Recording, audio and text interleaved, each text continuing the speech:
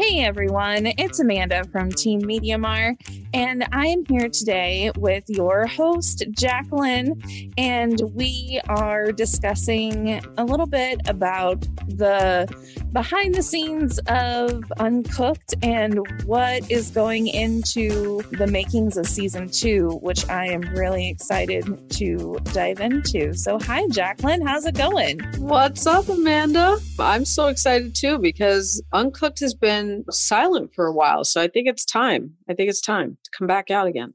I agree. And I was so excited when we started this project a little over a year ago, I think. Yep. And we host several other shows. But when you came to us, you're like, this is my idea. This is what I want to do. And I'm ready to go like next week. Are you ready? And we're like, oh, yeah, we're ready. Okay. Oh, you mean that doesn't happen? No. Actually, some people are like, well, I want to be a host, but I'm not quite sure what I want to talk about. And you're like, no, I know what needs to be said. So we were so excited to jump on board with this project. And you've had some really cool guests over this past season 1. Yeah. What do you think was your favorite person that you've interviewed so far? Come on. I mean, that's like asking me favorite child. Like you can't answer those questions, but I guess I'll go at it from the standpoint of the episode that surprised me the most, but the episode that I received the most feedback on that surprised the listening audience was the Blackwing Pencil podcast. That was the one that it surprised everyone because obviously we talked about the pencils itself and how they were made and all of that stuff. But the conversation between Alex and myself that day, it just kind of went deeper and it just came out to be a great, insightful episode, not just about marketing, branding, and products, which we did check all those boxes. But, he brought to light things like when you use a pencil, it forces you to slow down. And in this day and age of technology and all the things that are thrown at us, we need to slow down our thinking. And a pencil gets you to do exactly that when you're writing pencil to paper. And it was like, everyone was like, whoa, mind blown. This is deep. I love it. I have to tell you, I now have a box of Blackwing pencils sitting on my desk with the special sharpener. Yeah. And every time I use it, I'm like, is this like, I just feel more in touch with my creative side. I don't even know. I could be writing a grocery list and I'm still like, this is it. This is what I was built for. Like, yeah.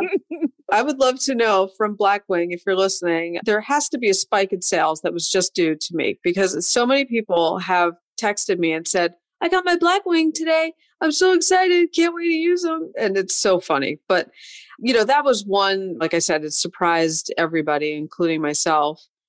But I just had a lot of great guests on. I had people who talked about research, all different kinds of research, from like high-tech Susie to total qualitative nonfiction, going into prisons to interview people.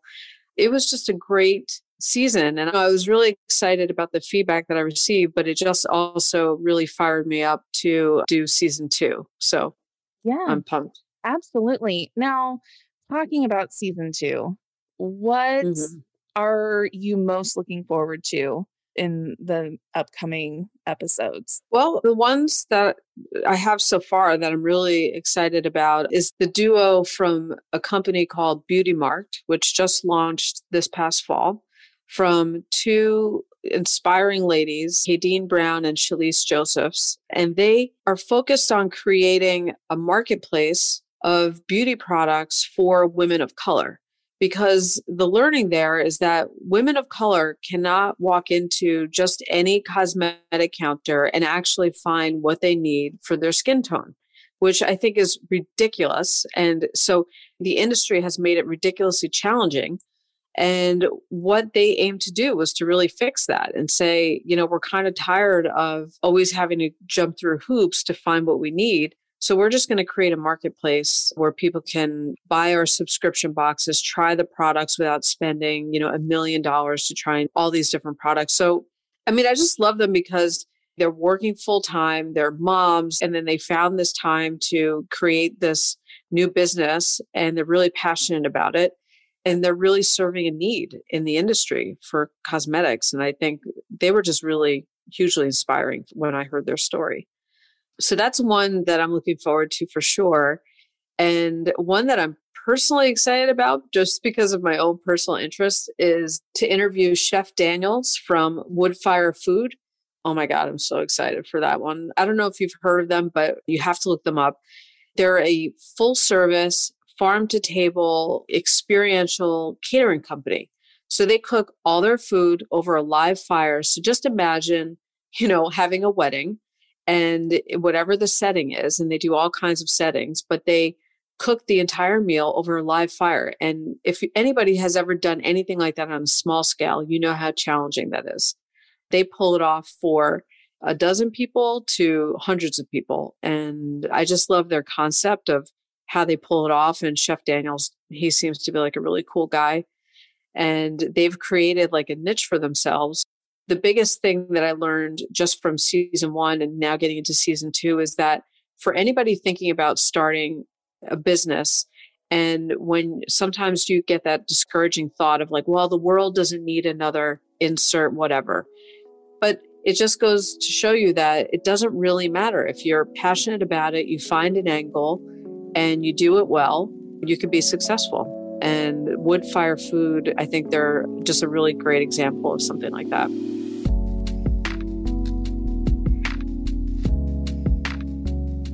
Last season, you talked a lot about the trend in 2021 to be focused on intentional luxury, especially from like the post-pandemic, that you had a whole episode on marketing trends to look forward to. And I see this idea of luxury in like small everyday things. I see it everywhere now. So I'm in the aisles of Target and I'm looking at this little 10 square feet of Magnolia licensed products. Yes. And I feel like I'm in Joanna's kitchen and I'm like, holy cow. Like, this is what Jacqueline was talking about. And she's like a fortune teller, right?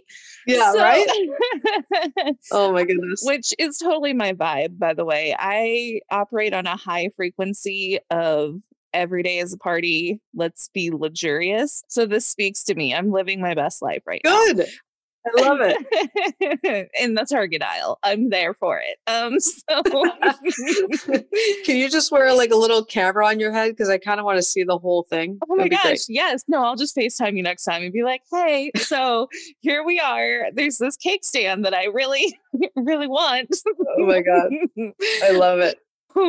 Here's the thing though. So in season 2, we're focusing on functional brands that people love. Right. So tell us a little bit about what that means. And really, we're looking at, obviously, we want to buy everything from all of these people that you're bringing forward, but you're not just here to say, hey, this is cool, buy it. Right. Like, who are we talking to? It seems to be from the feedback that I've gotten from season 1, there is a range. So it goes from what I'm finding as like, I will call young marketers, meaning early in their careers, still really learning about branding, but also trying to get really applicable job insights for themselves that they can kind of listen to an episode and literally apply it that day. And that's the way I like to position the insights that I come with, because I want everybody to learn something or take away something. So I have learned that that was something that people are taking away, are applicable insights. And the other spectrum is really about, I've heard that people who are more seasoned, who just get inspired by the entrepreneurial journeys that I featured and will feature in the next season, just from people trying to be inspired in their own everyday life. And then they hear someone else's story about how they started the business and how they became resilient because of all the barriers that they were up against, but still pulled it off somehow. I think even if you don't ever intend to start your own business, just hearing stories like that tend to make you feel good and feel like, okay, I got this. So I did hear some of that. So I would say young marketers, seasoned marketers.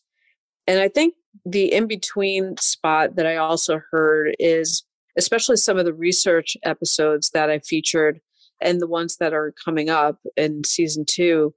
It seems like that marketers are using some of these ideas to help validate what they've been thinking, but needed a little push to say to their own teams, like, hey, we should really check out this new methodology because we've been reading about it. Last time I asked for budget, I didn't get it, but let's ask again because here's an episode highlighting all the reasons why we should do it. So I think having guests and highlighting brands that help marketers kind of always be better and push and validate internally, because I think internally that's always the mountain that people have to climb, whether it's a budget conversation, because marketers are always fighting for some kind of dollars. So I think as long as the pod can serve validation and ammo for the next internal conversation, then that means we're doing something right over here.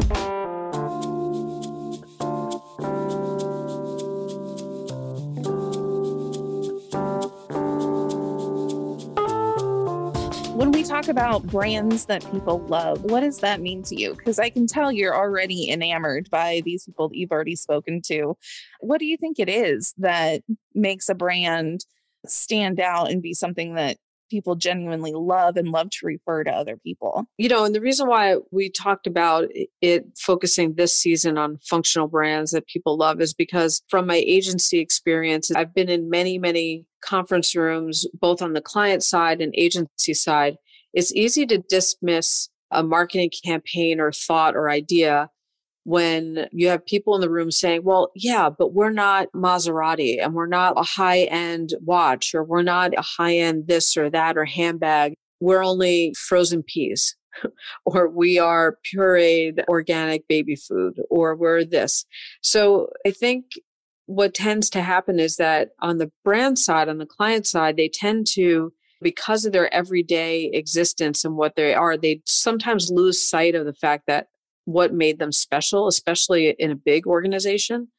And you start to lose sight of that. And there really are people out there who could be brand fans who really love them for who they are, what they believe in. And yes, the product, of course, the product always has to deliver quality and deliver on the promise because that's entry stakes.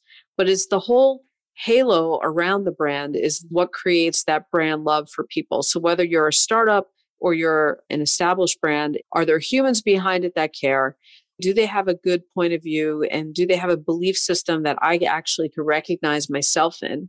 Because there's like that old adage of like, you don't buy a brand, you join a brand. So it's even if you're just buying it off the shelf, there's something about what you're doing when you're reaching for that product. There's an emotional reason for you to reach for that. You might think it's rational, but typically it's emotional because you're reaching for it because the color caught your eye, something on the packaging. Even if you turn it over and you're looking at ingredients, all of those things, you still need to get people to reach out for that. And once they try it and once they realize that you're actually creating value in their life, whether it's getting dinner on the table faster or it's driving in a fast car that you've always loved, either way, that's how you start to create that.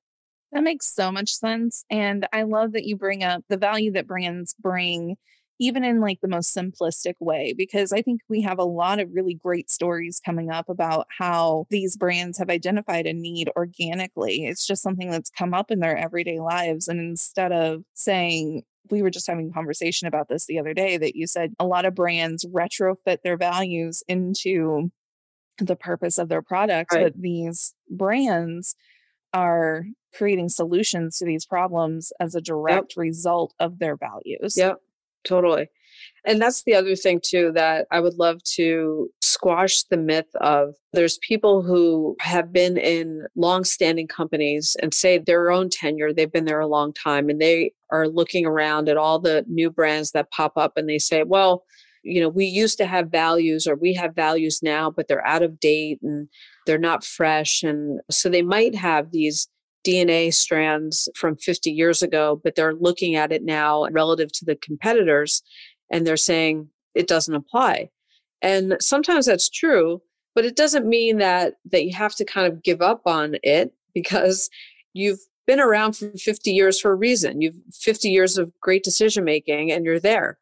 So it's all about saying, dust off the values, re-examine them again, and look at them with like new context. So maybe the way that it was described 50 years ago is no longer in play, but maybe there's fresh context around that same value that's still really important.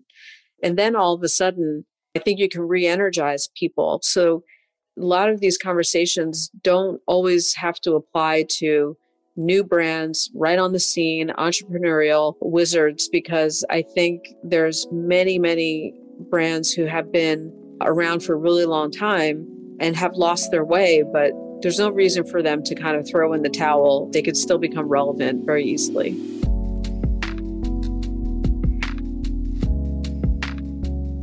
Okay, Jacqueline. So when this episode airs, we're going to be at the very beginning of 2022.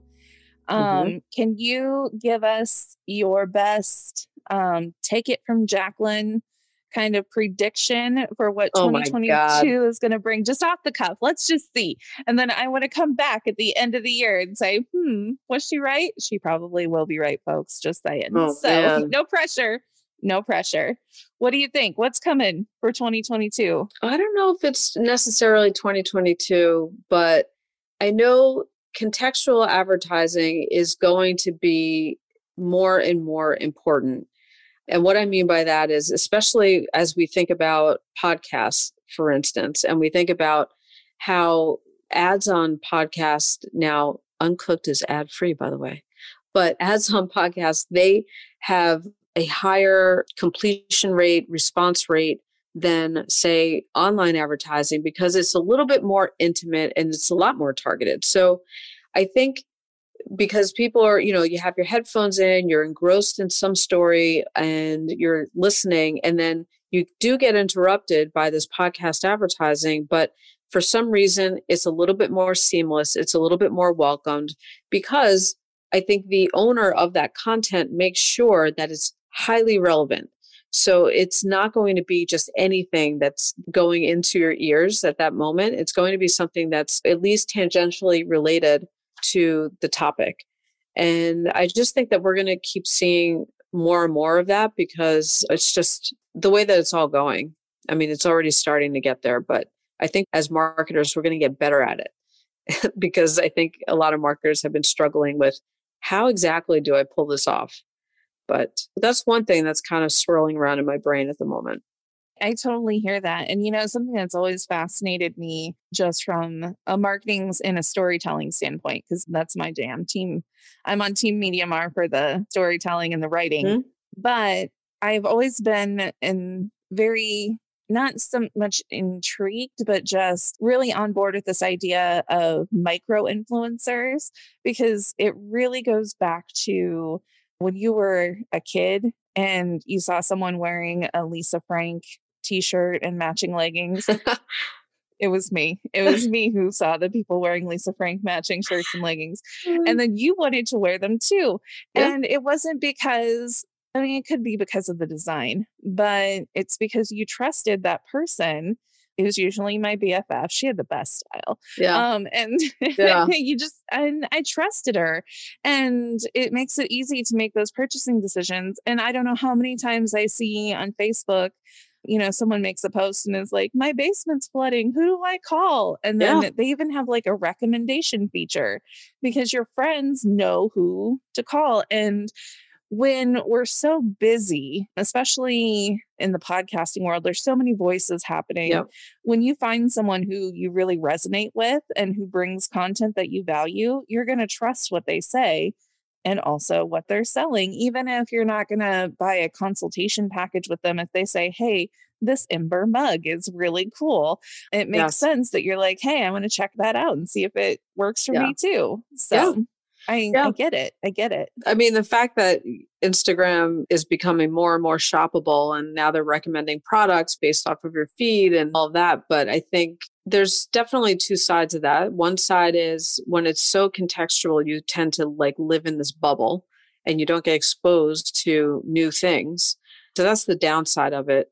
But the upside of it is the fact that you are getting recommendations from like-minded brands, and there's less resistance to kind of do that shopping, especially for somebody like me who I don't really love to shop. So the fact that if somebody can make it easier and make that path a lot shorter, I'm like, yeah, I'm in. But I do think contextual, when it's welcomed, is when you start to look at brands as like, oh, they're helping me, as opposed to they're interrupting me. And I think the more that brands are understanding that and how to do that in their media, that's part of the brand love equation. Absolutely. And, all of that comes back to trust, right? So we're definitely not in a position where we can trick consumers anymore. And we can't show up with just the right keywords and just the right algorithms. We Yep. can't beat anything. It comes down to those people and those choices. So Yep. that makes so much sense. Okay. So, Jacqueline, do you have any words of advice or anything you would like to ask your audience before we head into season 2? I would always love to hear about topics that if I'm not hitting on it, what do they want to hear? Because I'll address it and I'll go find guests on those topics that they want to hear. So I think that's the biggest thing I would want to ask is how can we cover topics that help you in your everyday job? All right, guys. So I am so excited to hear all of the great conversations that Jacqueline is having in season 2. Make sure you subscribe to Jacqueline's podcast, Uncooked, and get ready for season 2. And be sure to join the email list to be the first to know when new episodes are airing. Again, this is Amanda from Team MediaMar, and we're here with Jacqueline, and we'll see you soon. Thanks so much, Amanda.